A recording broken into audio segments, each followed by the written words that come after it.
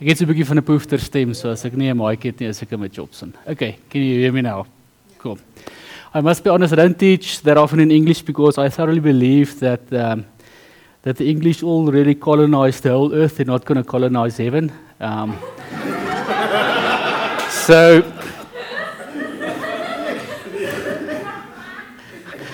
it's a bit difficult for me. So please excuse me if my tenses suck. Just know that my Afrikaans is just as bad as my English.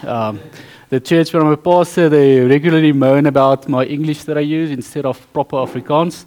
So just be with me, please. Who am I? I'm Anton. I'm married to Lynette, and I have 2 kids. My daughter's name is Lene. She's 7 years old, and my boy is 3 years old, and his name is Yandre. I thoroughly love my zoo, and that's what I live for. My dieretuin is my alles. And I must be honest, I think the biggest privilege of being a dad and a husband is that I'm quite screwed up, I'm messed up, I'm selfish, I'm not the best kind of person, but the place where I've experienced the grace of God and where I've experienced life in new ways is in my family life. So if you don't have a family, that's definitely something that you can look forward to. It's hard work, it costs a lot of money, but it's definitely the best thing that can happen to you. I've met Nicholas when he was standard 8, standard 9. You don't want... the school contracted me to be the life coach at school, and if they know what I did, they would have definitely fired me. Regularly, there was a group of about 10 to 15 matrics in my office, and I was doing mentoring and pastoral care, but in the meantime, we were playing Worms on my computer, which was a lot of fun. You never went to the Pilanesberg. They sometimes bunked school, and I took them to Pilanesberg and Goldreef City and stuff like that. So there's a couple of good kids that I really love from that time. Every year, fortunately, that's why I learned that God is bigger than my biggest mistake. So that's awesome.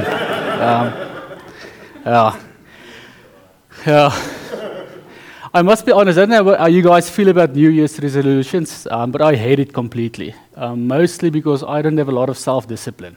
I start off every year and think, this is not what I'm going to do, and when I see myself, I did the stuff that I didn't want to do. So about 3 or 4 years ago, I decided instead of getting New Year's resolutions, I'm going to get a motto for a year, and I'm trying to live my life the year according to that motto. And this year I decided that my motto is going to be, you can put the slide on, that you can't duct tape fruit to a tree. You can't duct tape fruit to a tree. And the reason I picked this motto for this year is because it said something about integrity, that you can't fake the fruit that you have. You can try your best, but it's not going to work. You can't put arrows onto an orange tree, it's not going to work. An orange tree can just produce orange fruit. And then there was a small... onderskrif, what's that in Engels? Subtitle. That says that my motto for this year is you can't duct tape fruit to a tree, with the subtitle that says, because the tree doesn't consume its own fruit. And I decided to make this motto mine for this year, but I didn't realize the great challenge that it was going to be for me. I didn't realize this is going to be the year when Zuma was going to do a couple of new stunts with the whole hashtag Zuma must fall. I didn't realize it's going to be a year where I was going to be challenged with Angus is 'n groot gebedsopskop nou die dag in Bloemfontein. How must I think about it? How must I feel about it? I didn't realize in the beginning of the year all the external challenges that me and my family was going to face when I decided to make this motto the motto for my year. And I realized that one of the main reasons why I struggle with it is because I started wondering about what kind of fruit am I truly living each day? How are people experiencing the fruit that I'm producing? Is it just religious fruit, that I do the right stuff because I'm told to do the right stuff and it doesn't come from within me? What kind of fruit do I bear? Is it rotten fruit? Is it good fruit? Is it bad fruit? And how does the world experience people that doesn't know the Lord? How do they experience the fruit that I bear? So I was really challenged with this motto, especially in the last week while I was in the Sarelewe om 'n dominee te wees. I spent 4 days in the bush. We did a lot of planning about my church and where we are going. Saw a lot of elephants. I was quite satisfied. Heard a lot of lions. But when I got back, I heard about all the protest actions that was happening again this week in Colony, in Laudium, in Cape Town. And I asked myself the question, how on earth must the fruit look that I as a follower of Christ must bear in a country that has all these challenges? And if I understand life correctly, the fruit that we as Christians really produce doesn't work because we fight between each other. We don't excite the world about making the move from a life without the Lord to a life with the Lord. And how are we going to manage that? So I want to share the scripture from John 15. So I don't have the English text on the screen because I didn't know I was going to preach in English. So I don't have any text at all. Sorry, Linda. I forgot about that completely. Ek het geweet ek gaan Engels moet preek, dis hoekom ek nie opgesit het nie.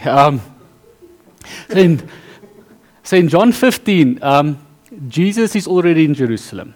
He already went to the temple, threw everything away, threw everything down, groot chaos aangejaag.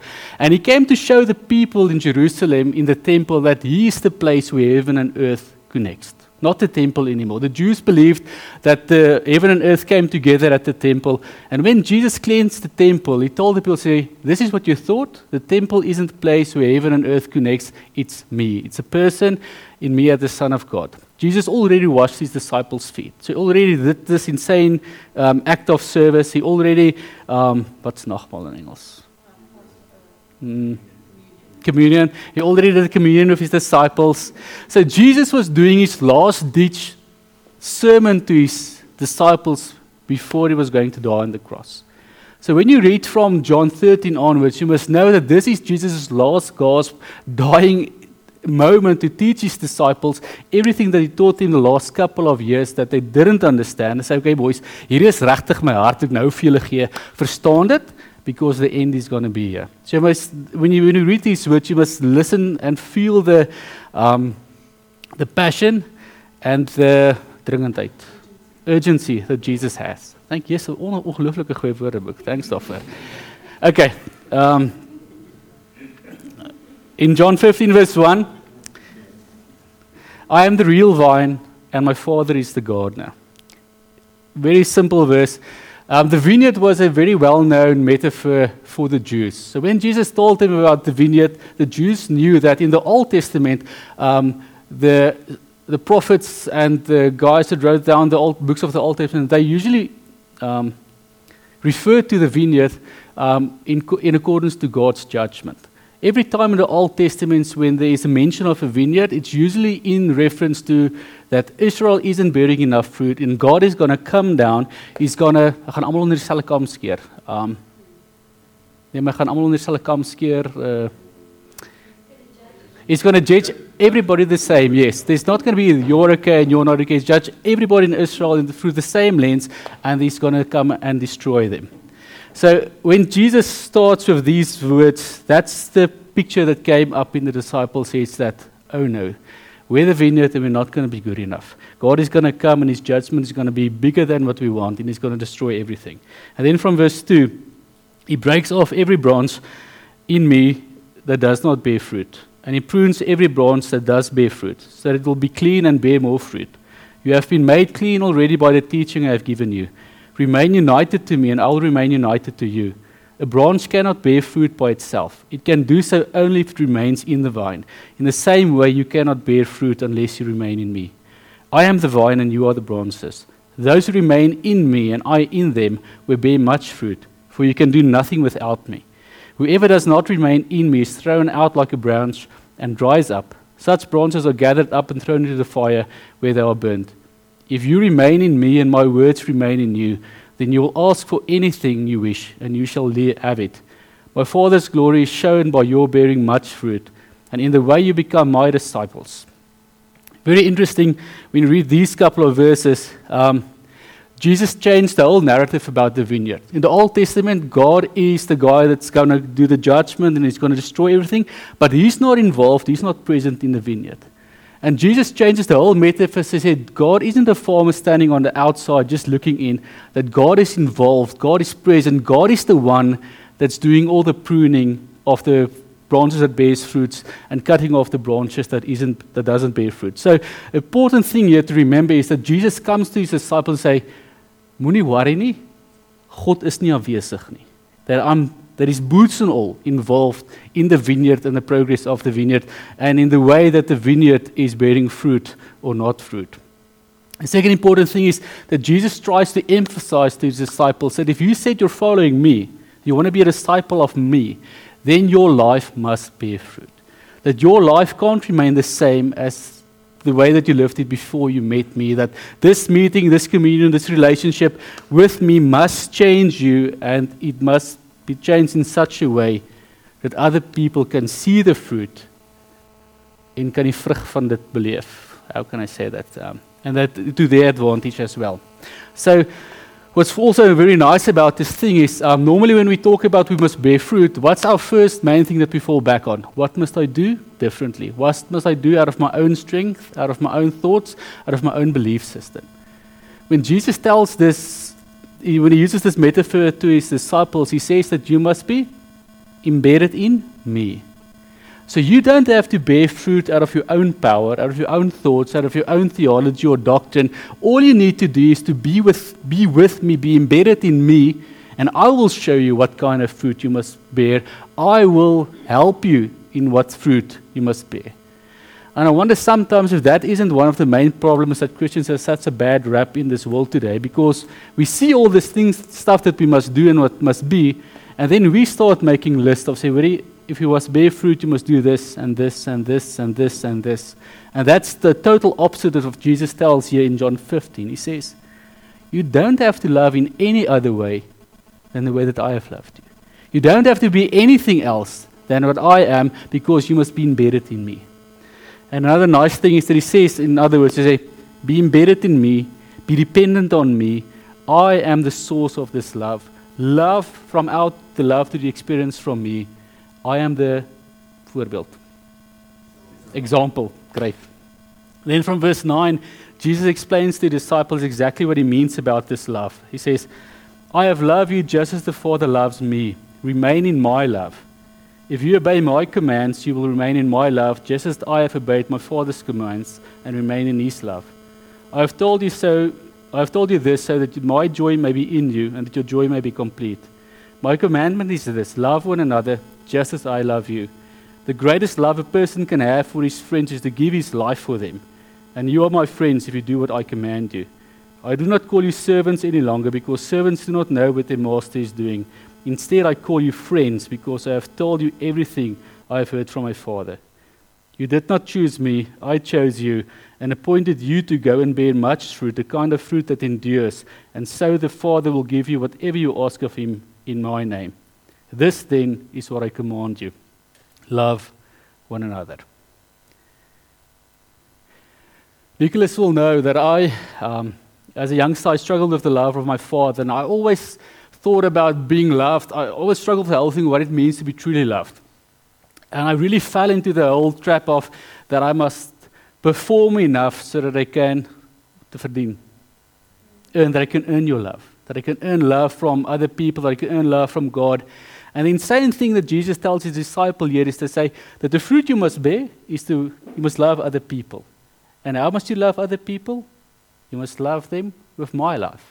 So that when I realized this, I started to say, Lord, what does it mean if you say that you love me? That I must first experience in my own being how incredible, insane, without boundaries God's love is for me before I can love other people in the same way. Because how insanely is God's love? The first thing is that God's love is different than people's love. It's not it's patient, it's not impatient, it's patient. That God's love doesn't work the same way as our love. Philip Yancey, I read a quote about Philip Yancey, you must have heard it somewhere, but he says in one of his books, he says, grace means that God already loves us as much. Grace means that there's nothing we can do for God to make God love us more. And then he lists a whole lot of stuff. You can give all your money to poor people. You can become a missionary. You can drive Sonny to see with a Jesus t-shirt on. You can do anything, but that's not going to make God love you more. And then he says grace means there's nothing we can do that can make God love us less. And then he lists all kinds of sins, including murder, adultery, and even rape. And he says there's nothing we can do that can make God love us less. And then he says this insane thing. He says, because grace means that God already loves us as much as an infinite God can possibly love. So we have to realize that that's the insanity of God's love, that there's nothing I can do, nothing that can happen in my life that can make that God doesn't love me. If I want to live in His love, He loves me. If I hate Him, if I'm an atheist, if I don't believe in Him, He still loves me. And there's nothing that can change it. The second insane thing about God's love is that there's no place in heaven, on earth, in life, where we can escape the love of God. If you want to read the scripture, I know you know it, but it's just so insanely cool to me. For I am certain that nothing can separate us from His love, neither death nor life, nor angels, nor other heavenly rulers or powers, neither the present nor the future, neither the world above nor the world below. There is nothing in all creation that will ever be able to separate us from the love of God, which is ours through Christ Jesus our Lord. And when I struggled with this, I realized there were a lot of spaces in my life where I didn't want to be loved by God. And stuff that I did showed that I didn't want to be loved by God, because it's not the best kind of stuff that I did.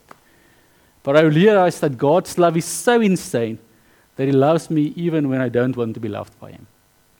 And the third thing about God's love is that God chooses me. In Ephesians 1 verse 4, it says, even before the world was made, God had already chosen us to be His through our union with Christ, so that we would be holy and without fault before Him. So God chose me even though I didn't give Him any reason to. So Jesus is telling His disciples here in John 15 that 1, you must be embedded in God. 2, you must bear fruit, and the fruit that you must bear isn't stuff that you have to do out of your own power, out of your own knowledge, out of your own strength. You must do it through my love. And the fruit that you must bear must be the kind of love that I have for you. And it's necessary for me to understand how extravagant, how without boundaries, how unconditional God's love is for me before I can have that love for other people. And we recently celebrated the climax in history about when God showed His love to us with the cross and the resurrection of Jesus, where Jesus showed that His love for us is unconditional, that it's servanthood, that it's to die in oneself for other people. So, if I say that you can't duct tape fruit to a tree because the fruit doesn't consume its own fruit, and we read John 15, that's Jesus' passionate plea to His disciples to really step up and start bearing fruit and start loving everybody the way that He loves us. What does that mean for our context today in South Africa, where we are challenged politically, economically? We sit with a president that today said that he wants his ex-wife to become the new president. I don't know if you read that in the newspaper, so it's an awesome place and time to be in. We sit with the whole insanely division between rich and poor. What does John 15 mean for me and you today? That we can live in such a way and bear such fruit dat ons nie die koninkryk van die Here opdonder deur wat ons doen nie. As julle verstaan wat ek sê. That we don't mess up the way that we do. And not the kind of soppy Hollywood happily ever after fikies and rainbows kind of love. Wat beteken dit fisies, prakties vir die Here van ons? How must our fruit look so that the people that doesn't know the Lord says, just I want to be part of this sect, I want to be part of this bende. Ek wil deel van hierdie groep mense wees. I think the first thing is, and that's the one thing that I realized, is that in all the smart people in the world these days say that to change the world isn't going to happen through projects. To change the world needs to happen where each one of us realize our own identity and what our identity in Christ is. So the first thing practically that the scriptures say to me is that for me to bear fruit that makes a difference in this country that God gave us, is that I must know my identity. And my identity is that God loves me insanely. And that God chose me and that I'm His beloved. There's this insane scripture in Zechariah. I'm going to get it. No, not Zechariah. Jeremiah. Almost the same. Just really want to get it. Dit is in Afrikaans, maar dit gaan seker nie waarde toevoeg nie. Ouers, daar sê. Jeremiah 1 verse 5. It says the following. When Jesus spoke to Jeremiah, he said, I chose you before I gave you life. And before you were born, I selected you to be a prophet to the nations. The Afrikaans in the original Hebrew says it so much more beautiful. It says, in Afrikaans sê dit, voordat ek jou in jou moederskoot gevorm het, het ek jou geken. I knew you before you were born. The word that he uses here is the same word that we used in the Old Testament for sex. So God says that I knew you so intimately before you were born, the same way that a husband knows his wife. Dis seker voordat jy gebore is, het ek jou aan my gewy. Now the word used there is that I chose you before you were born. I chose you, you didn't choose me. And then further it says, in jou as 'n profeet vir die nasies aangestel. A better translation says that I gave you as a gift to the world. In other words, for us to really bear the fruit that Jesus wants us to bear is that we must realize our own identity. That God's love for us is truly amazing. That Jesus' cross really came to emphasize the way that God loves us. That His resurrection made that we can truly live in this love without fear, without prejudice. That there's no boundaries for this love. If we rebel against it, if we want it, if we don't want it, that's who we are. That's our identity, and nothing can change that. So for me and you to bear the fruit that Jesus wants for us to bear is that we must really realize our true identity, that we are beloved by God, that we're God's beloved, that we're loved by Him, and that nothing can change that. The second important thing, and me that works in the Dutch Reformed Church, baie van julle kom uit die NG Kerk uit, that's really quite stuck in traditions and rituals and self-containment, and it's about us and not the world. The second thing that I realized that we need to do is that our love must cross boundaries. That our love cannot be confined and our fruit cannot be confined to the people that we are comfortable with. That the people that we like, that the people that we love, that the people, wat sê ek hierso, waarmee ek hou of waarmee ek gemaklik is nie. Jesus came to show us that His love crossed boundaries. He ate with sinners, He ate with religious leaders, He ate with Jews, He ate with non-Jews, He ate with women, He ate with men, He ate with tollenaars, with sick people, and with healthy people. That Jesus showed us that His love must cross boundaries. And I read a book the other day where the guy asked a couple of questions about to really test the way that you really love other people. And one of the questions that he said is, how many friends do you have that doesn't have the same skin color as you? I thought, yes, ek het daarom 2 BE maatjies, so ek is okay. But then I realized that we live in a country where the ratio is 1 white for 8 or 9 black people. The second question the guy asked in his book, he said, how many people of different cultures do you know? Then I started thinking that all my BE buddies think the same way about life about me. Hulle is coconut, so they're middle class, so they have the same kind of finances that I do. They're also frustrated with the ANC. They're not a part of their tribal families anymore. They broke away from that. So they think about life the same way as I do. And the third thing that the guy in his book asked, how many people from different religions are part of your life? And I started thinking, geez, there's nothing. And then I realized that I'm bearing fruit for myself and for trees that's the same as me, and not for the people that really needs us. So the first one is that I must really know my identity, that I'm loved by God. The second thing is that this knowledge of who I am, God's beloved, no matter how I struggle in life, is that my love must cross boundaries. And I think if we really are honest about our role in South Africa, I think that's one of the main places where churches are really dropping the ball. It's not to convert the whole country, but I think we must be the way where the restitution and the poverty and the medical care, that churches has to be the way where those boundaries are crossed, and we must be the embodiment of Christ in that. It's not the government's responsibility. But we don't cross boundaries in the love that God gives us to give to other people. We keep it with the people that we feel comfortable with, where we feel safe.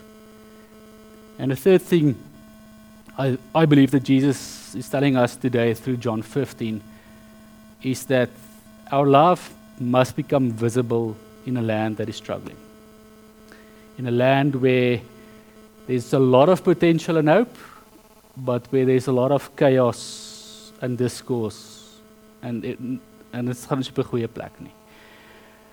About 4 weeks ago was the first Zuma Must Fall protest action, and I really made a big thing of it because I didn't really know what God wants me to do in regards to this, because ek is nie 'n protesaapie nie.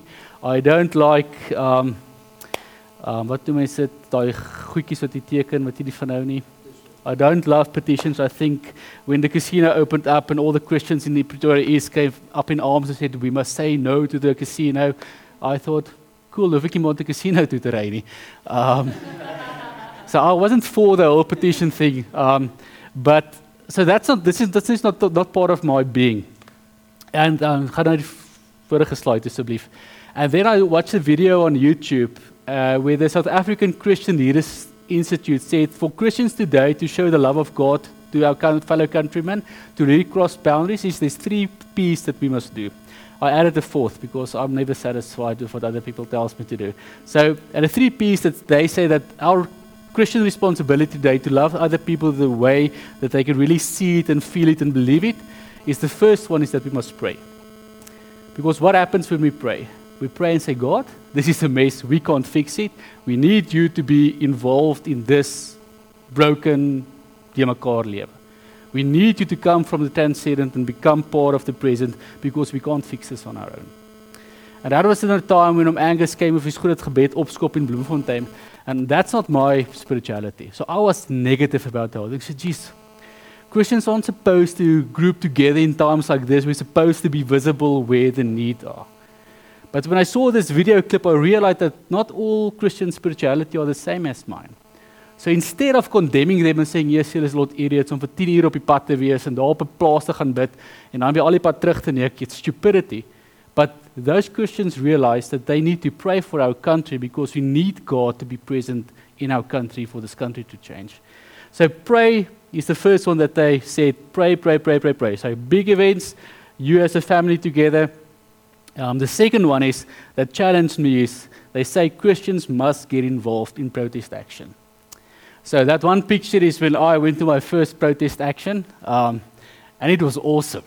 If you've never experienced the optog, you must do that. It's the most insane kind of experience that I've had in my life in regards to stuff like this, because it was totally out of my comfort zone. I'm an introvert, so I don't like a lot of people, and it was wit and swart and pink and groen, almal is so rondom jou. There was guys dancing, I didn't know the songs, but I ended up dancing with, I looked like a mosquito on heat. It wasn't... but so the second thing the Christian Leadership Institute said that is Christians need to get involved in protest action. But then I realized not just the protest action that I'm comfortable with, want ons is goed om te bitch and moan wanneer dit ons sakke begin raak. So we weren't involved in the whole Marikana thing. We weren't involved in all the other stuff about poverty or poor medical stuff or poor service delivery. We only got involved when we realized that the economy is in trouble. So my pension and my salary and my job security is up, is in die moeilikheid. Because I don't know if you know that dominees kry net geld as julle vir ons geld gee. So where's the first place that people cut their money is when it's a difficult time, they don't give their money to the church. So the challenge that they said is you mustn't just get involved when it's about us. We must get involved in a protest action when it's for other people as well. Because what did Jesus came to do? He came to be a voice for the poor, the sick, the hungry, the outcast, the guys that weren't good enough. So we need to be involved. I don't know who of you listen to Disturbed's music. Insanely good band. They have a song called The Light. I don't know if you heard that before. But in the chorus of the song it says, sometimes darkness will show you the light.